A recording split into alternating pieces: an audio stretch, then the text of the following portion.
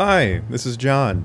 In lieu of our normal noir book ending, Matthew and I are going to be doing some thank yous and some acknowledgements, since this is a very special episode. This project has been something that's been really important to both of us for a long time, not just because we've been doing it for so many years, but we are both big fans of this genre and this industry and these characters, and doing this together has been a great way for the two of us to continue to keep in contact despite moves and jobs and life events. Thank you, Matt, for agreeing to do this insanity with me, this ridiculous academic exercise. Thank you to my friends and family and loved ones who listen to this podcast for some reason other than, obviously supporting somebody that they know. I'm sure some of them actually enjoy it. Thank you to you listeners who we don't know, who also enjoy this podcast and just enjoy listening to two random people wax on and off about characters that they love that don't exist in real life. Thank you for listening, and we hope you've enjoyed every episode, including this one you're about to listen to, and we hope you enjoy the rest that we continue to do.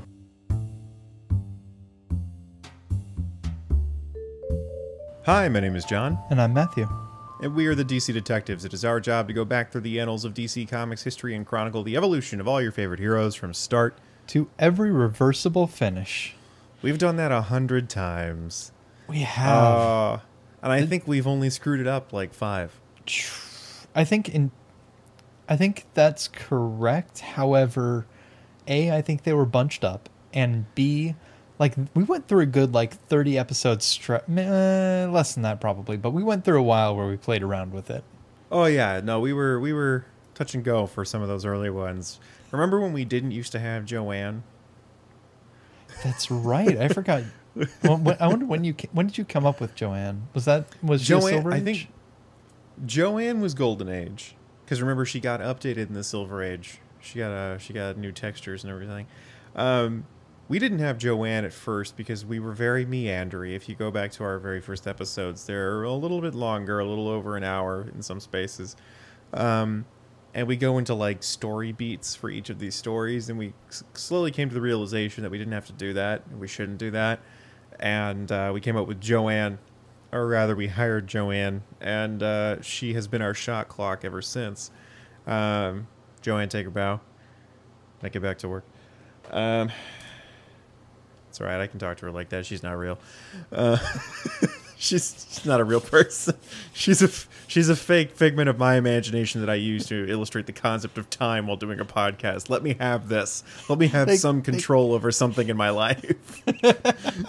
There we go. They couldn't see the face that I was making earlier, but it was a little comical. But come on, man. It's let me have my imaginary friends whom I'm in control of. Fair. Anyway, we appreciate Joanne because she does keep us on task, and she does have a very important voice here at the podcast, which is to tell us to shut the fuck up and get on with the show when things are dragging on too long. Except today, Joanne gets to take a break. She gets to kick her feet up and relax because it's our 100th episode, so that's kind of special in some form or another.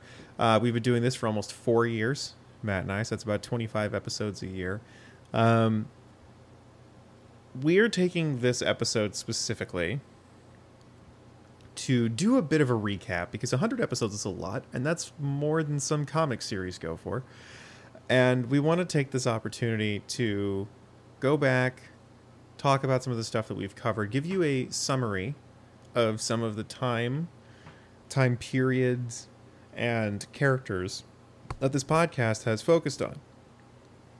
So we're going to do a little bit of a where are they now kind of a moment, and do some summaries and backstories for certain characters that we have spent full episodes on. I say full episodes because there have been a couple of characters that have shown up in the Dramatis Personae over the years, namely some of the characters from the JSA, let's say Our Man, the Atom from the Golden Age, Dr. Midnight, those characters, Johnny Thunder. We haven't had full episodes devoted to those characters. For example, also in the Silver Age, the Elongated Man. He seems to be a team-up guy in everybody else's books, but he will eventually get his own series when we get there.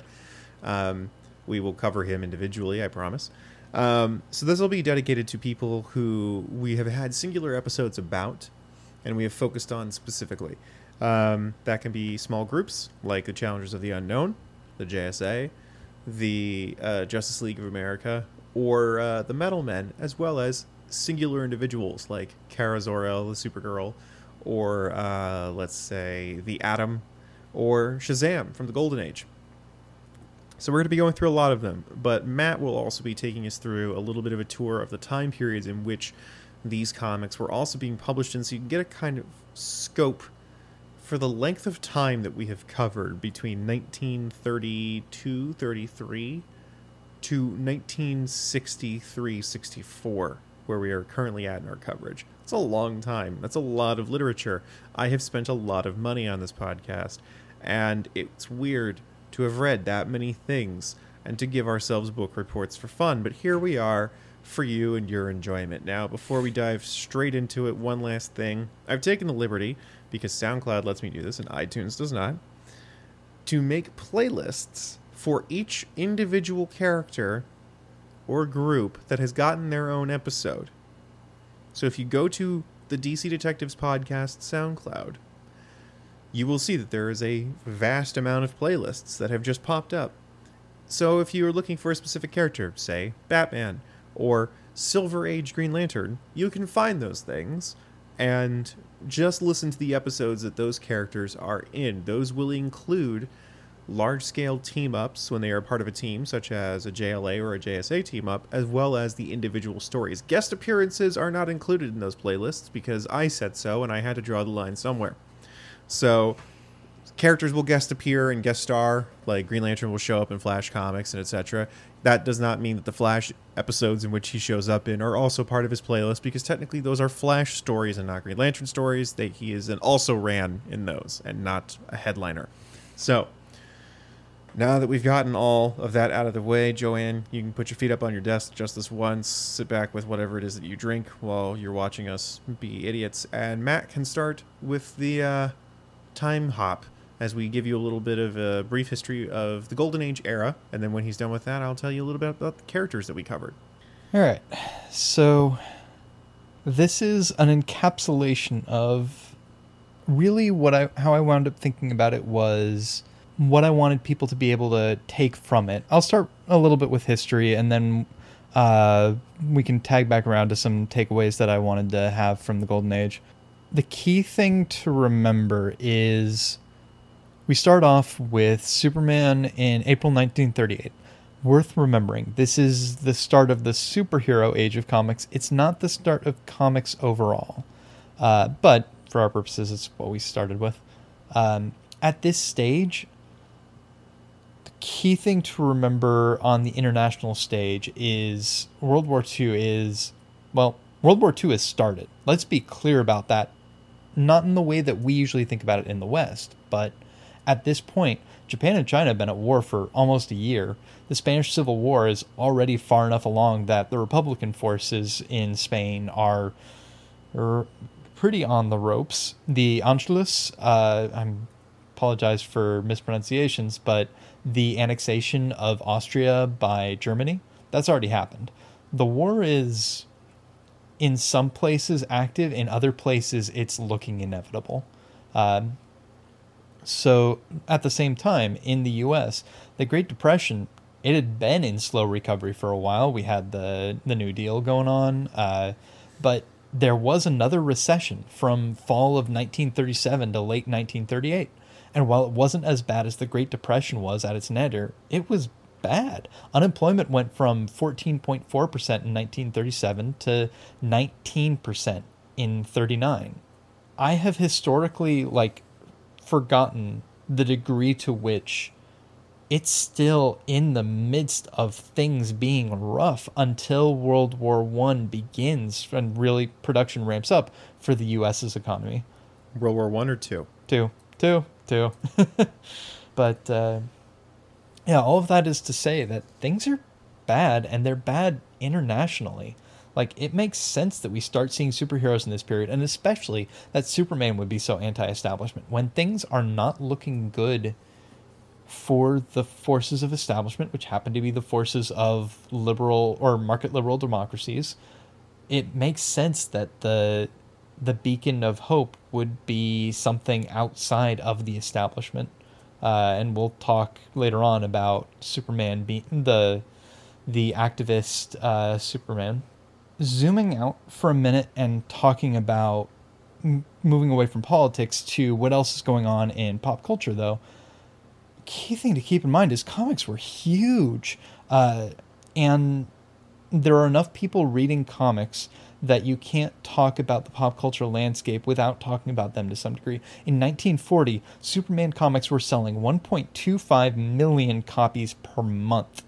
For comparison, in 1940, the population of the U.S. was just 132 million, says Wikipedia. That means that roughly 1 in every 100 people in the U.S. was getting a copy of Superman comics, not including every other comic that was running on at the time. And the population count that I'm comparing against is all age brackets, not just like young kids. We're talking a mammoth piece of pop culture going on. At the same time, we've got the Academy Awards of 1938. It's Snow White, one of the Marx Brothers movies, the original version of A Star is Born. Jackie Robinson joined the Dodgers in 1947. This is simultaneously a long time ago, but also when I think about Marx Brothers movies and the comedic timing of that, those movies feel modern.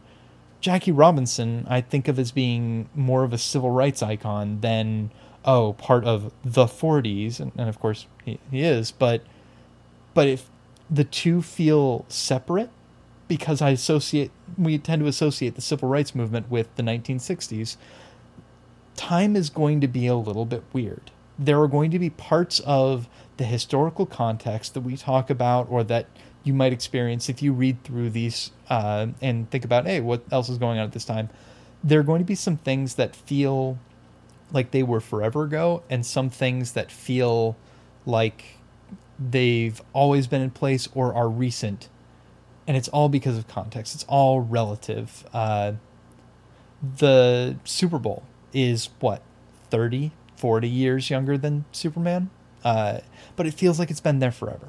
There are things that feel corny and antiquated because of technical reasons, like the voices in the original He-Man show, or how some Silver Age Flash or Green Lantern comics feel so much more modern when they replace dot printing with flat colors to reprint in a modern graphic novel.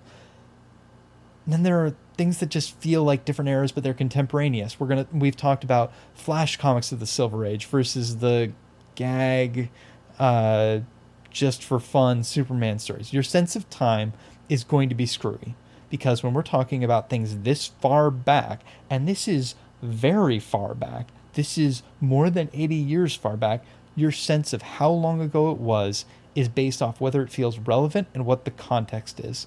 So I want to be very clear from the outset. We're talking about something that was so long ago, but also was real recent.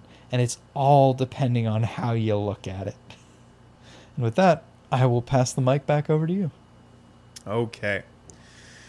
So we covered a number of characters in our Golden Age coverage, and after a certain point we had to stop because, frankly, getting Golden Age back issues is difficult and also incredibly expensive, and we do this for free because we love you. Not to mention that, but Golden Age back issues tend to not exist very much. It's very hard. They're very hard to get a hold of. We didn't really think about printing collections of those until very recently, and if we did prior to that, those collections are out of print, making them incredibly expensive. So we covered as many characters as we could to kind of get a broad spectrum of the different type of characters that you would see in the Golden Age, specifically from DC Comics. Now, we didn't cover everything that was under the banner of DC Comics, but we covered characters that were pertaining to the superhero genre that we were interested in and that we were trying to chronicle the history of. So, with that being said, we're going to start with the big three, obviously, which is Clark Kent, Superman. An alien from a far-off planet, Clark Kent fights evil and injustice as the Man of Steel, Superman. He is faster than a speeding bullet, more powerful than a locomotive, and able to leap tall buildings in a single bound. Stories for Superman were usually strangely politically based, with him helping or solving political issues in different countries, him using his superior strength and powers to stop conflicts that normal mortal men would not be able to. Things that were a little bit larger than your average everyday street ruffian, though he did tend to deal with those from time to time, depending on whether or not the mood struck him. Diana, Wonder Woman. Princess of the Amazons on Paradise Island, Diana has come to our world to root out evil and bring peace. By day, she is a military secretary to Steve Trevor for Army Intelligence. But when trouble is around, she becomes Wonder Woman. Wonder Woman is going to have probably the most significant change between Golden Age and Silver Age, purely because her writing team changes, and the guy who created her, along with the larger team that helped him, had a very specific message and very specific ideas that they were trying to impart through Wonder Woman, be it strong, staunch feminism of the 1930s or weird kinks that you may be surprised by. And she will go through a large transformation when we get to the Silver Age. However, her love for Steve Trevor and her involvement in all things to save man's world will remain a constant. Next is Bruce Wayne, the Batman. Rich playboy Bruce Wayne uses his considerable wealth to fight crime in a vengeance-fueled mission to ensure none ever faces the same tragedy he did when he was a child, when his parents were gunned down before his very eyes. Batman has a similar trajectory to Superman in the fact that he will not change whole cloth, but certain things that he deals with will alter in flavor as time changes and as technology advances. Batman and Superman change with the times. Wonder Woman seems to change with the ideas of the years in which she is in. And that's kind of an interesting facet of those three characters, all of which who never stop being published. They just continue from their first date onward. The next groups of characters that we're going to talk about had definitive end published dates in the Golden Age and stopped being published and were revamped in the Silver Age. So a good place to start with these characters is Alan Scott, the Green Lantern. A radio engineer, Alan Scott finds a magical green lantern. With it, he can do extraordinary things such as fly, shield himself, or blast concussive bolts. He cannot, however, affect wood. Because reasons.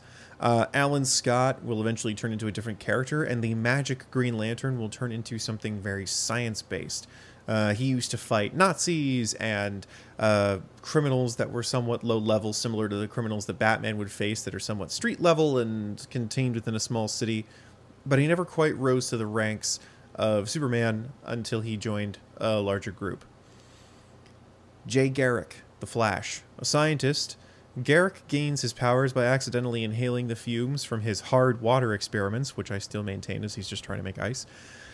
These give him the ability to run at great speeds, and Garrick dons the red shirt and metal hat, calling himself the Flash. Jay Garrick is another one of those characters who you'll probably know his predecessor much more than him, much more than him, even though he is appearing in a television show currently running. The Flash is kind of exactly what it says. He ran around real fast. He dealt with kind of science-based bad guys, but also regular rough-and-tumble criminals. Carter Hall and Shaira Sanders, Hawkman and Hawkgirl. A pair of lovers reincarnated throughout history, Carter and Shaira have found each other over the centuries since ancient Egypt. Now they are wealthy aristocrats and fight crime as Hawkman and Hawkgirl. One of the stranger duos in the Golden Age, but not necessarily the strangest characters. These two will go through a radical change. Not radical as in like that was dope, but radical in extreme and shocking, as the comics code will start to change certain things about how magic is viewed in comics and why we can't do certain things like that. So Hawkman and Hawkgirl will get an almost from the ground up revamp except for their names. Kent Nelson, Dr. Fate. Kent Nelson is a young boy following his father, an archaeologist in Egypt. After his father is killed in an accident, the Lord of Order Nabu ages Kent up to adulthood and teaches him the mystic arts so he can be Dr. Fate. We kind of forget about the fact that Kent Nelson used to be a small child and now he's Dr. Fate, but here we are and he's got a girlfriend now, and that's probably kind of weird. Kent Nelson is the proto version of, let's say, Doctor Strange from Marvel. Dr. Fate is the Sorcerer Supreme, for lack of a better term, of Earth, and he's a Lord of Order. And he fights mystical bad guys and threats that come to our world. Dinah Drake, the Black Canary. Dinah Drake runs a flower shop and is frequently pursued by a private eye while there. At night, however, she becomes the vigilante Black Canary, but is often mistaken for a criminal. Kind of a, somewhat of the femme fatale motif for Black Canary here. A woman believed to be a criminal because she's doing something that she shouldn't be doing, but really she's helping people. Again, she will also have a name change in the Silver Age, but we have not covered her in her Silver Age incarnation as of yet. Billy Batson, Shazam. Young Billy Batson is an orphan doing what he can to survive. One day, on a magical subway train, he is taken to the wizard Shazam. There he is given the powers of Solomon, Hercules, Atlas, Zeus, Achilles, and Mercury to become the hero Shazam. Billy is probably one of the most interesting characters because he initially wasn't a DC Comics character. Shazam was an interesting book because it was very much a Superman book fighting mad scientists and criminals, but it also had the aspect that Batman had with Robin imbued in it because Billy was a child becoming a superhero. Our episode on that is specifically centered around Billy and kind of the implications of having a child like that fight crime.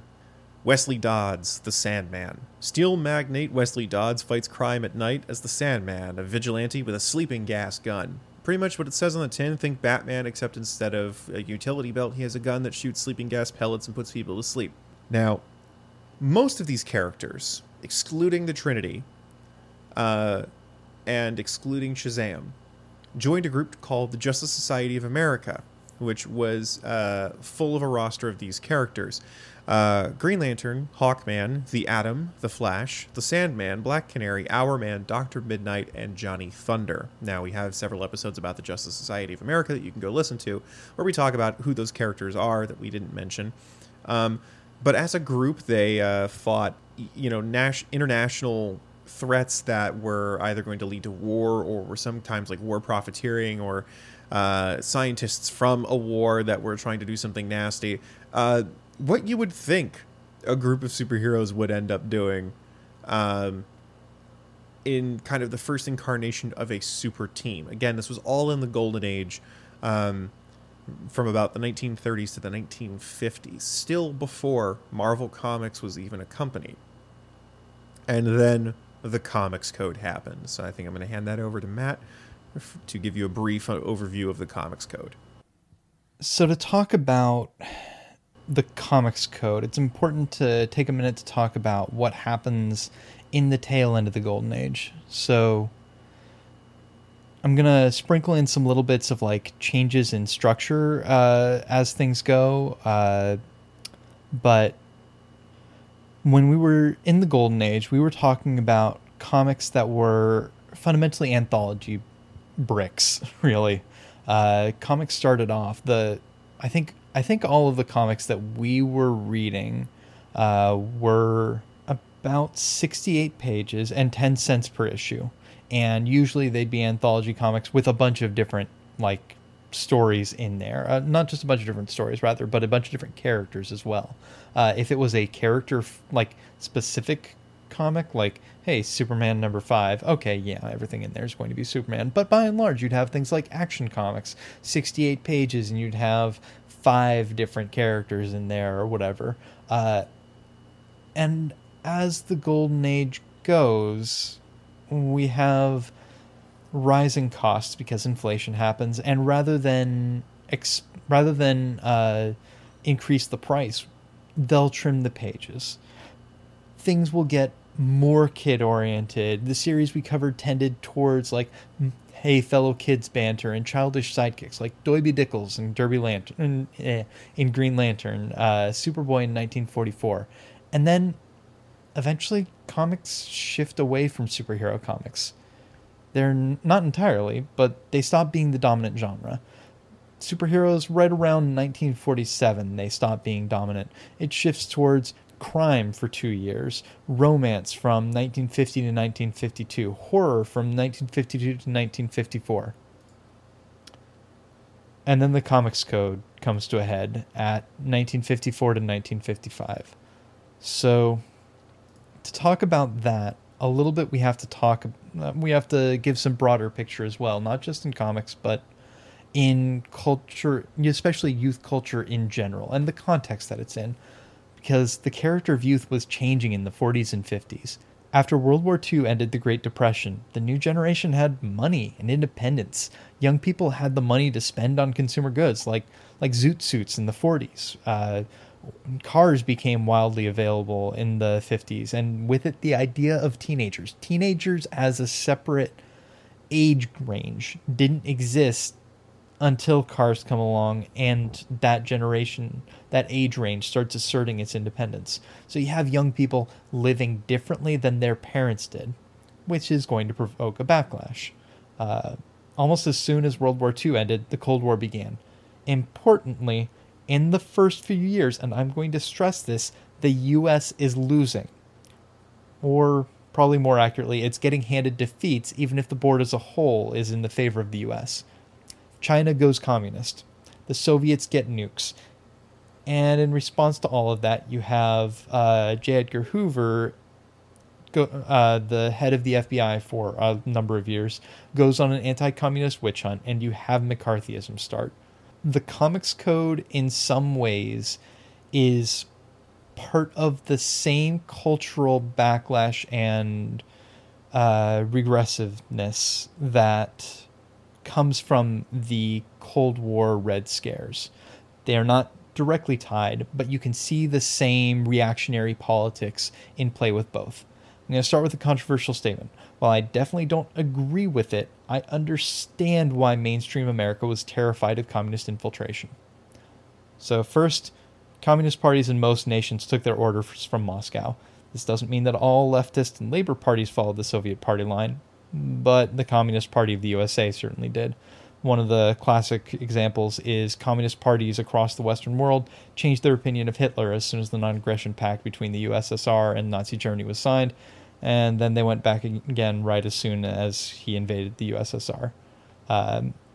Second, communism had an international appeal, and as a result, the Soviet Union had incredible spy networks. The best example is that the USSR was able to develop nuclear weapons much faster than expected because of espionage. By the time McCarthyism happened, America had already been burned by Soviet spies. So I can follow the leap from they think differently, they behave differently, to they're a threat to national security. I don't agree with it, but I see the logic. And all of this is, let me pull this all back together. This is an opening for bigots and reactionaries who use the moment to try to impose cultural controls on America. That's what we see here. American paranoia about the Soviets inflames the generational backlash against the new teenagers. And that's how we come back to how this hit comics. So you have a broader cultural milieu that is going reactionary, that is clamping down on things that are different ways of thinking and on things that are perceived as corrupting influence. And that's how the earlier timeline of what comics were prevalent at what time comes into play. Remember, by the time of this crisis, superheroes weren't the dominant genre in comics. I want to reiterate that because it's important. The Comics Code is not a response to superhero comics. By this point, crime, romance, and then horror comics are the dominant genre. Sex and violence, even if the degree was exaggerated by the reactionaries, that's what these comics are about, at least on an underlying level. In particular, crime comics undermined propaganda and hence the authority of the state, and romance comics undermine the idea of the patriarchal nuclear family because you have women who are empowered. These things, like the patriarchal nuclear family and propaganda, these things were integral to the American mainstream culture that was seen as a bulwark against communism. So the Anti-Comics Crusade is a reactionary movement empowered by the international political situation. Here's the other thing that's worth noting. The comics industry flubbed handling this. The Comics Code was a massive PR failure, if you want to boil it down, because you know how we have the MPAA, and it's a voluntary organization for comics or for movies to essentially self-regulate. Hey, here are the kinds of movies that will allow kids to see. The Comics Code or the comics industry did not have that. There's just no self-regulation and no PR to get the public's confidence back. So what happens is, in this time where comics are being called literally to the Senate floor to account for the fact that, hey, there are kids reading a bunch of legitimately disconcerting, sometimes, like real horror comics, stuff that I would read now, and it's like, oh, this is serious horror. All right. At a time where things are inflamed to 11, comics gets called to the Senate floor and just drops the ball completely, just utterly fails at those interviews. You think about how National Public Television, there was that testimony from Fred Rogers that turned that whole thing around. This is the anti-that. Comics get called onto the Senate floor and just completely fail at trying to deflect any kind of blame. So as a result, once everything blows up, the only way to get the public's confidence back is the Comics Code. It's a draconian code run by outsiders. The result of the Comics Code was a variety of restrictions on comics, minimizing violence, minimizing sexuality, requiring the state, in the form of law and order, to be viewed as pure and triumphant. So you have the imposition of reactionary politics and reactionary culture through this code that has to approve every comic that can be published. Otherwise, it doesn't get the seal, and everyone knows,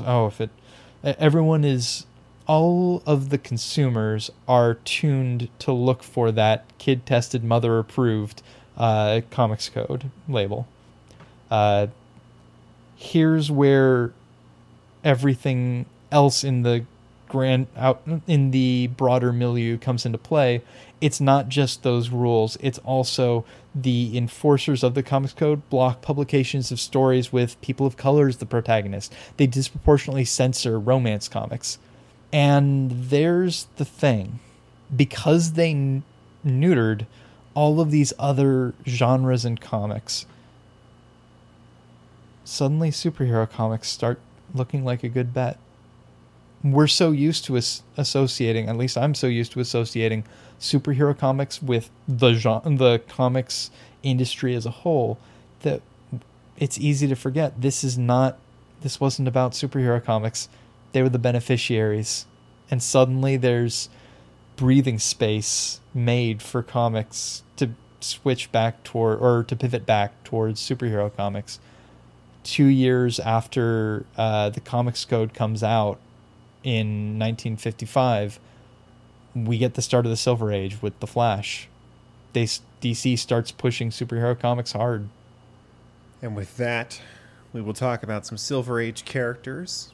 I know Matt just mentioned The Flash, but we'll start again with the Trinity just for consistency's sake. Bruce Wayne, Batman. Intelligent, rich, and skilled in combat, Bruce Wayne fights crime as the Batman with his sidekick Robin and his butler at home, Alfred, keeping the home front safe in the city of Gotham. Pretty much the same thing that it says on the tin here, except now he travels through time and has a plane and a boat and a car, and things are wacky and wild with new colorful villains. Kal-El, Clark Kent, the Superman. The last son of a doomed planet, Kal-El was sent to Earth by his parents. Raised by the Kents, Clark protects the city of Metropolis and the universe. A lot more going into space now. He flies, he has all sorts of different powers, and he's incredibly more powerful than he used to be. My favorite thing to give an analogy of this is when before he would jump and have trouble with trains hurting him or getting shocked by electricity. Now he sneezes entire solar systems out of existence. Diana Prince, Wonder Woman. Princess of the Amazons, she saves our planet and fights for a day when she is no longer needed. Meanwhile, Steve Trevor continues to pursue her hand in marriage. A little bit kind of a role reversal here, with Steve Trevor chasing the woman as opposed to Diana in the Golden Age chasing Steve Trevor. We also kind of get the thing that Diana is no longer really got an alter ego. In the Silver Age, she's no longer a secretary. She's more just Wonder Woman all the time. We do have some Diana stuff, but it's more focused on her being Wonder Woman and the pursuit of a day in which she is no longer needed. Then we'll go to Barry Allen, the Flash. Struck by lightning in his forensic science lab, Barry Allen is now the fastest man alive, the Flash, fighting villains in Central City. Similar to Jay Garrick getting his powers in a laboratory, this time Barry Allen is much more scientifically inclined, where Jay used to kind of sort of do science and kind of would forget about it because being a superhero is just so darn fun. Barry is a scientist through and through, chasing a girlfriend who he's engaged to and fighting multiple costume villains who all have something to do with different sort of scientific theories, be they intelligent animals that can deal with telepathy to men who have guns that have different elemental properties. Hal Jordan, the Green Lantern. Coast City test pilot Hal Jordan wields the Green Lantern ring, which feeds off of his willpower and allows him to do pretty much anything. Despite its weakness to yellow, the ring is a powerful weapon made by the Guardians of the Universe, the leaders of the Green Lantern Corps across the entire galaxy. So, no more Magic Lantern, hello, super science weapon of the future from another planet. Hal does a lot of space travel and dimensional travel and fights supervillains who try to one-up him with their own wits and intelligence, while Hal uses his willpower and can-do attitude to kind of overcome them. Not a dumb guy, but certainly someone who is very blue-collar in fisticuffs. Jean Johns, the Martian Manhunter. Stranded on Earth by Professor Erdell's computer brain, the Martian solves crimes as Detective John Jones and keeps his identity secret from the humans he works alongside. Following probably very heavily into the propaganda sort of theme here, John Jones, Jean Johns, is a well-known and well-respected detective in his city, and he has kind of the bad end of the stick here with his books being pretty much about everything that the Golden Age was about, except now in the Silver Age, so they're less entertaining, and they don't really lean into the fact that he's an alien. Oliver Queen, the Green Arrow. Stranded on a deserted island, Oliver Queen teaches himself how to survive with nothing but a bow and arrow. When he returns home, he uses his newfound talents to fight crimes and right wrongs as the Green Arrow. Very much a, hey, if Batman works, why couldn't another guy with a different gimmick work? Sort of a mentality here. He has his own sidekick as well, named Speedy, Roy Harper, and it is almost a carbon copy of Batman, fighting the same types of villains. Maybe not time travel and maybe not space travel, but certainly doing a lot of the same things that Batman did in the Golden Age, but now in the Silver Age, which is why he probably didn't have as much of a successful run. And he's the only character to date that we have covered that has had his run end while we have covered him. Katar Hall and Shayera Hall, Hawkman and Hawkgirl. Alien police officers from the planet Thanagar, Katar and Shayera, have come to Earth to study our crime-solving methods and travel between their world and ours as Hawkman and Hawkgirl. Not so much into the propaganda thing as you might think with the comics code, more so that they're superheroes who have the terminology that they are cops on their own planet. As I said before, in the Golden Age, these are complete revamps from the ground up, minus some phonetic misspellings of their names. And they're no longer reincarnated folks, so we don't have to deal with the weird, spooky mysticism of the East. And they're aliens, so that's much more palatable, I suppose, and much more sci-fi and cool. Adam Strange, an anthropologist who is transported through time and space to the alien world Rann. Adam fights perils from beyond the stars with his beloved Alana before he's whisked back to Earth when the radiation wears off from his journey. I'm not sure, and this is probably something I could have looked into, and I just didn't, but I don't know when Edgar Rice Burroughs' John Carter of Mars is published, But Adam Strange is very much John Carter of Mars, a guy who is transported from Earth to a new planet where he becomes a hero and secretly and desperately continues to try to get back to that planet to be with his beloved and be on a planet that fascinates him and excites him. Captain Internet says 1912 debut of the character. Okay, so Adam Strange is a repackage of John Carter of Mars, for those of you playing at home. The Challengers of the Unknown. Ace, Red, Rocky, and Professor Haley all survive a harrowing crash that stops their watches, but not their hearts.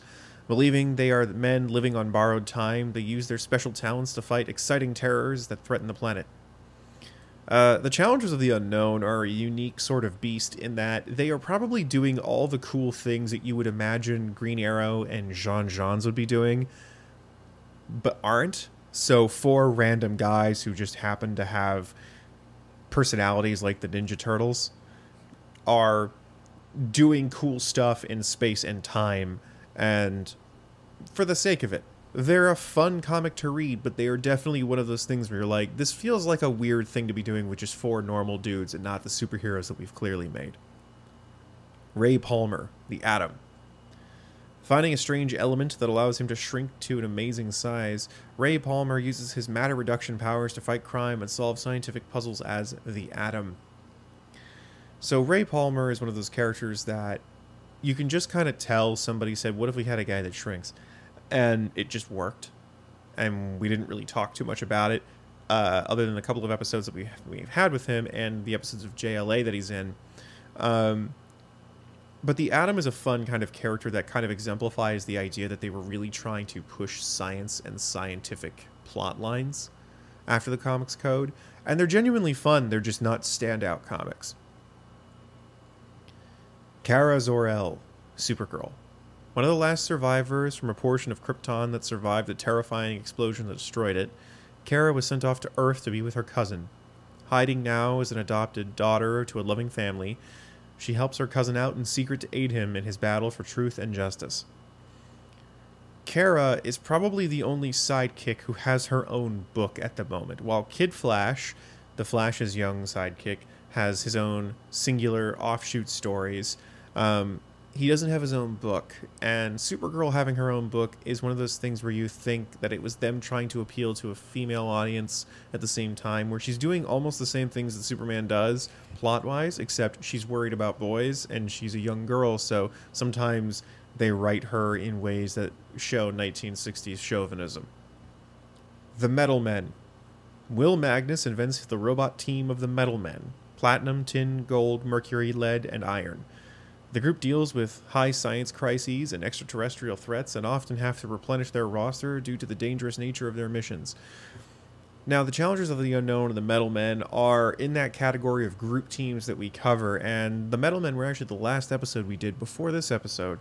And for kind of just summation's sake, they're very much high science fiction, interdimensional, interplanetary adventures that have a diverse cast that tries to have interpersonal drama but isn't quite nailing it just yet, but has the seeds of something really interesting.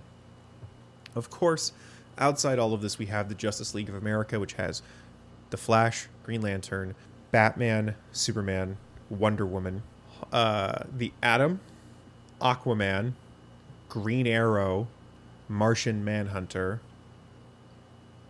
and I believe that's it. One that we also didn't cover, I can't believe I missed him, was Aquaman, Arthur Curry, son of an Atlantean who now lives on his own outside the city of Atlantis. Arthur Curry saves the ocean from any sort of threat that would befall sailors and people alike, and has his young ward Aqualad to aid him.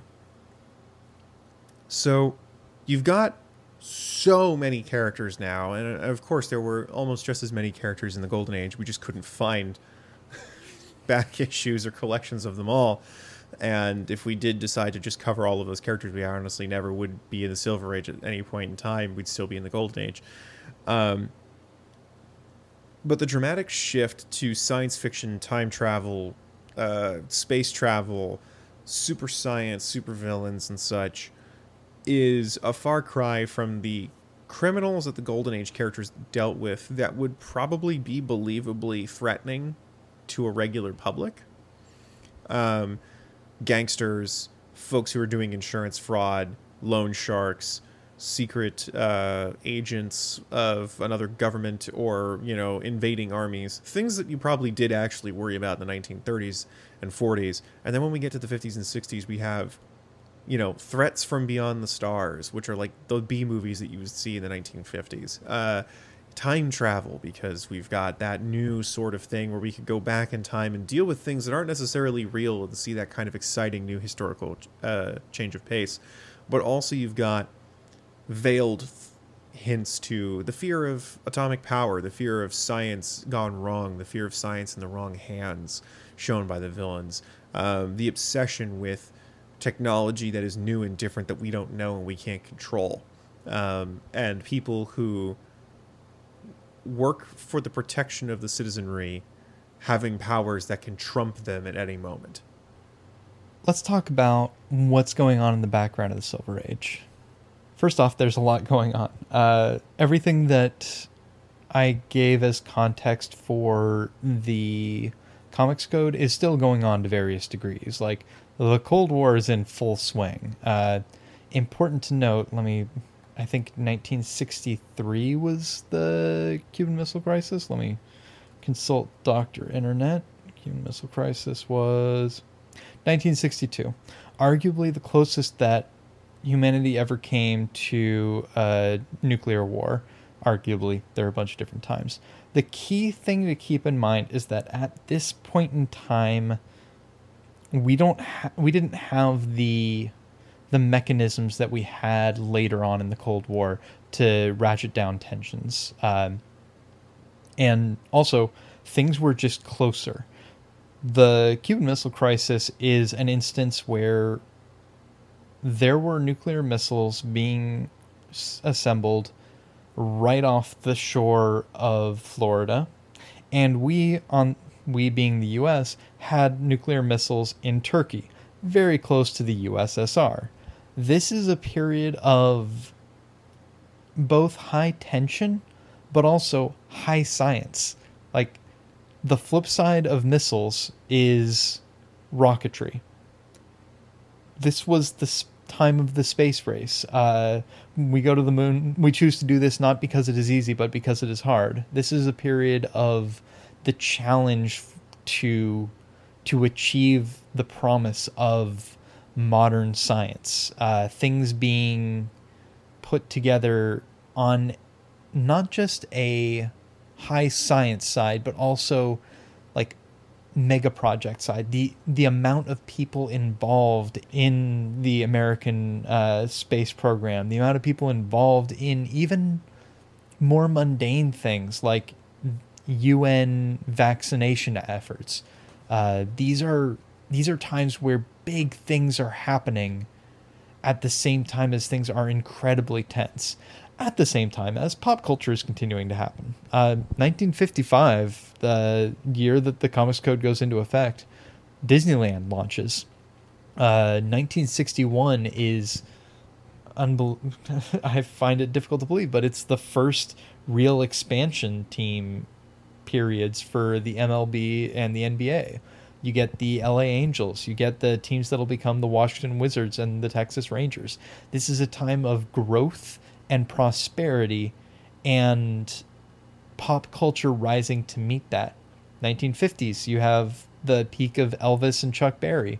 1960s are the Beatles. And in my opinion, the end of the 60s, I know I'm getting ahead of myself a little bit, is the point where music starts to sound modern, if not recent. 1970 was... All in 1970, the guitar sturbation of Clapton's Layla, the early heavy metal of Black Sabbath's debut album, and it's the formation of Queen and Aerosmith. I think for comics, we get that turning point a bit earlier. We get the serious part of the Silver Age, the story arcs and the issues that resonate on that serious, character-driven way, kicking off in the early 60s. Green Lantern. and the sexual tension with Carol and Ferris, those romance comic panels. That's 1959. We're talking about this. You talked about the team comics of Challengers and JLA.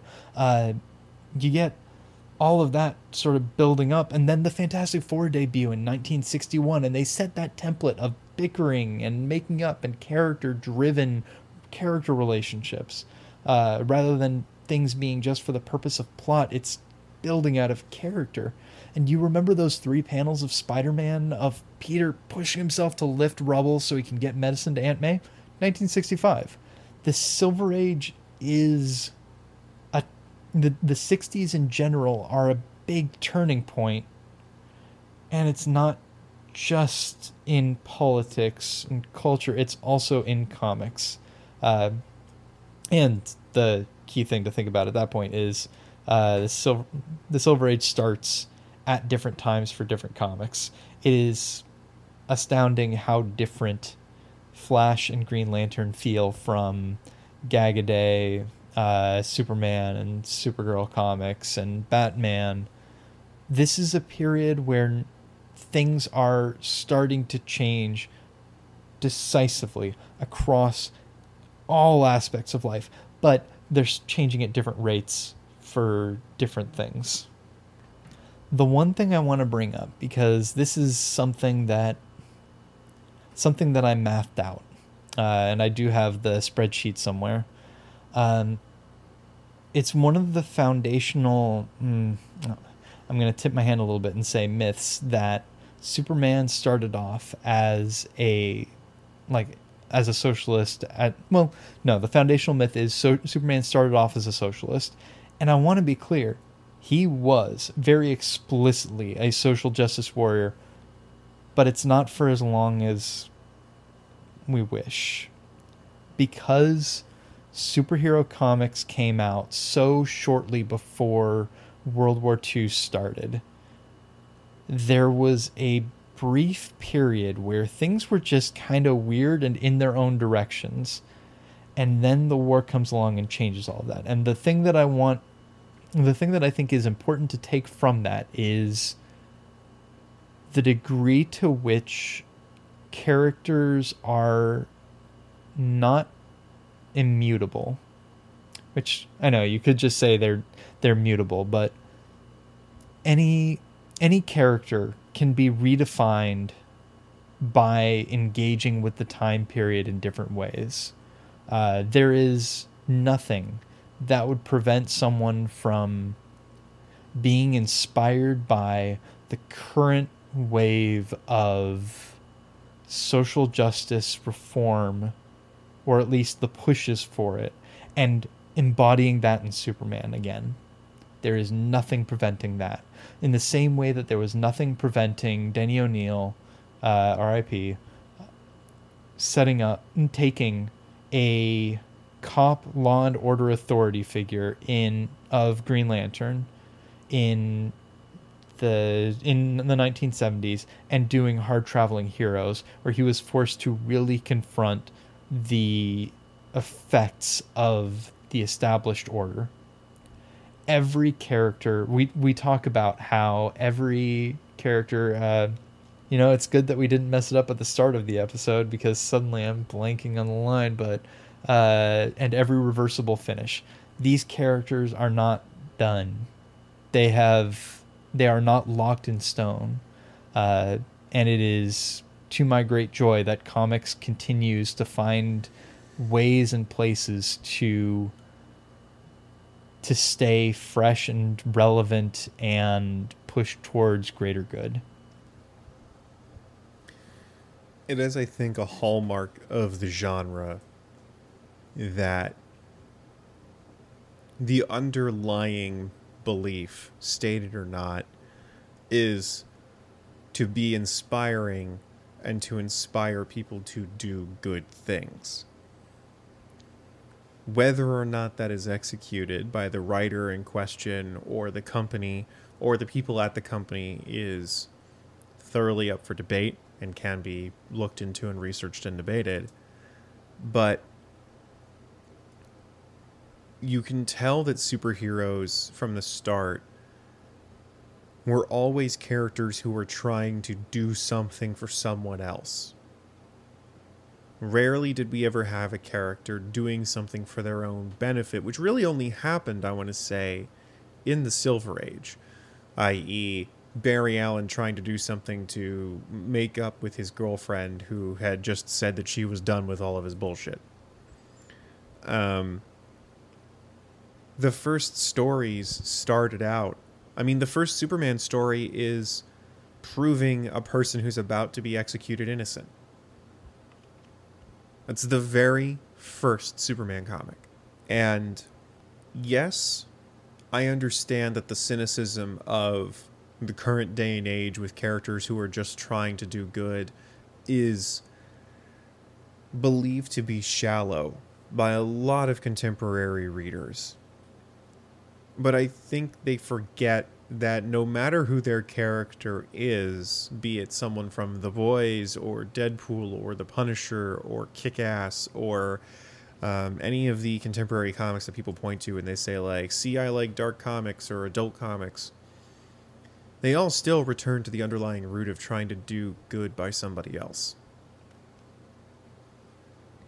Superheroes are heroes. Whether or not they are part of an establishment that may or may not be dated and corrupt, they themselves are good people.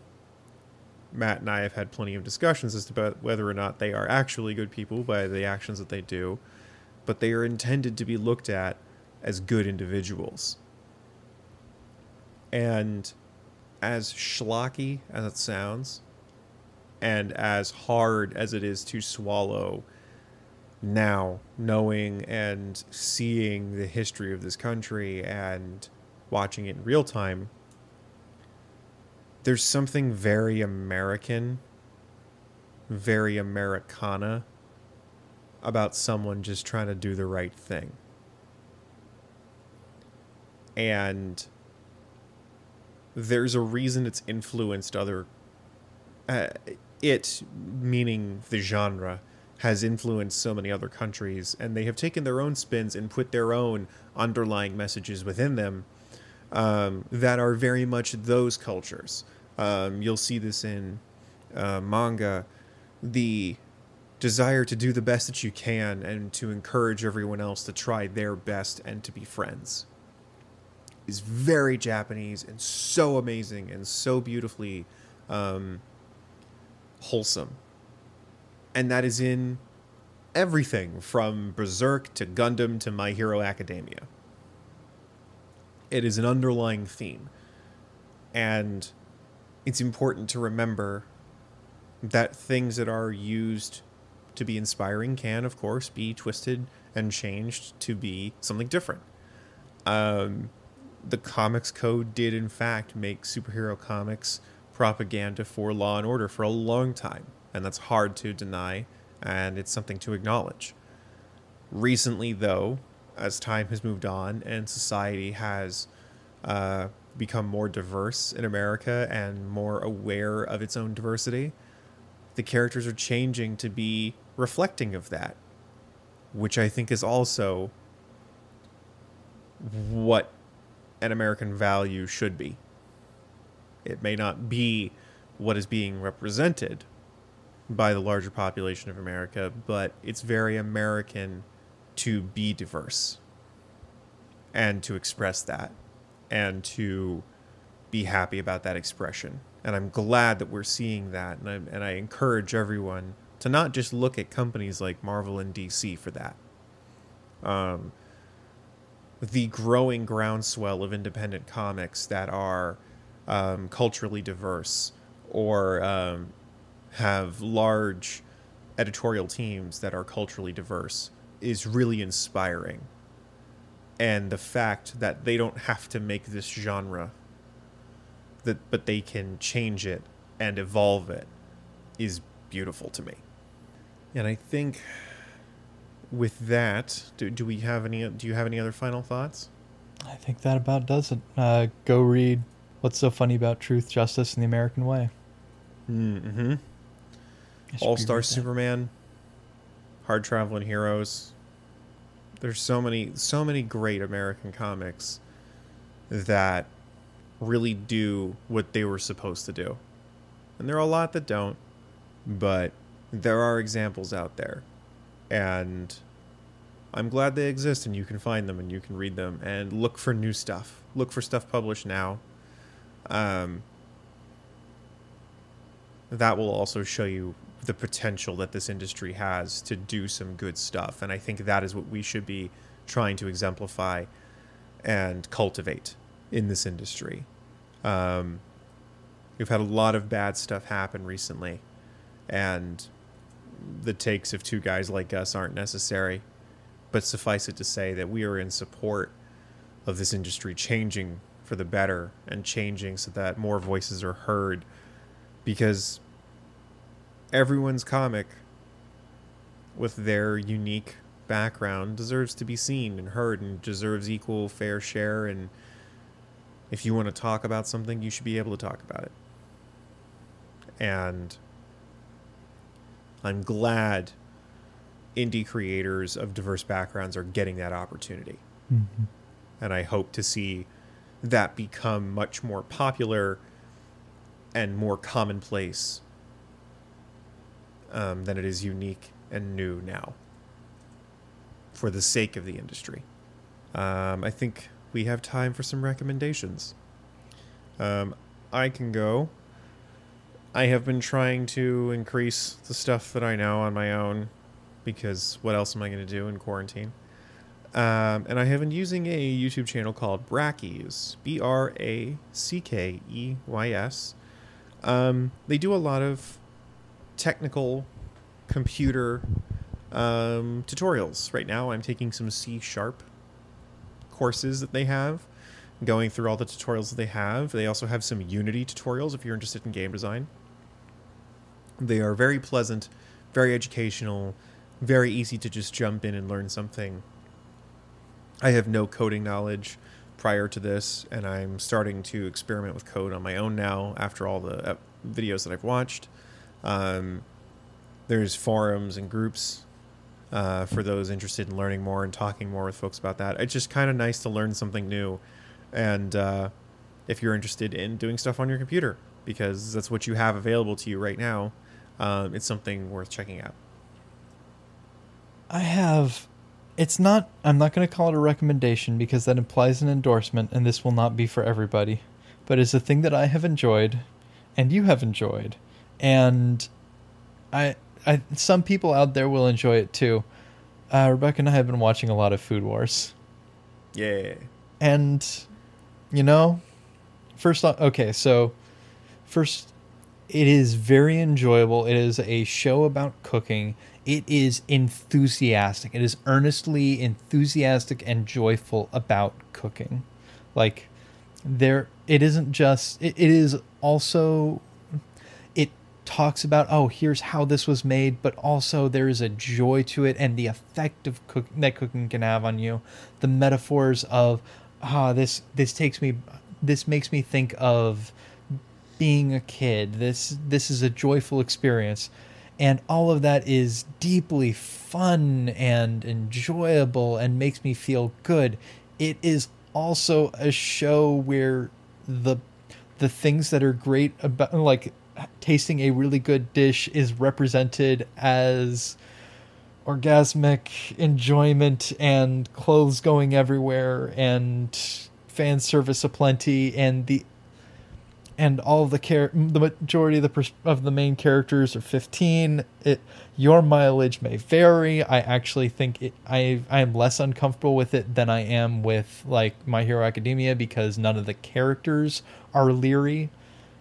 Your mileage may certainly vary, but I have had a lot of enjoyment from this show and did a little bit of thoughtful cooking when I was doing meal prep for this week.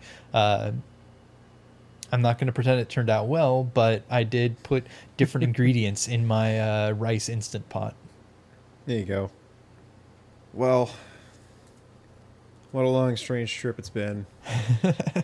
100 episodes of this nonsense. We thank you so much for sticking with us and bearing with us on this weird, indulgent journey of ours for this medium that the two of us love so well.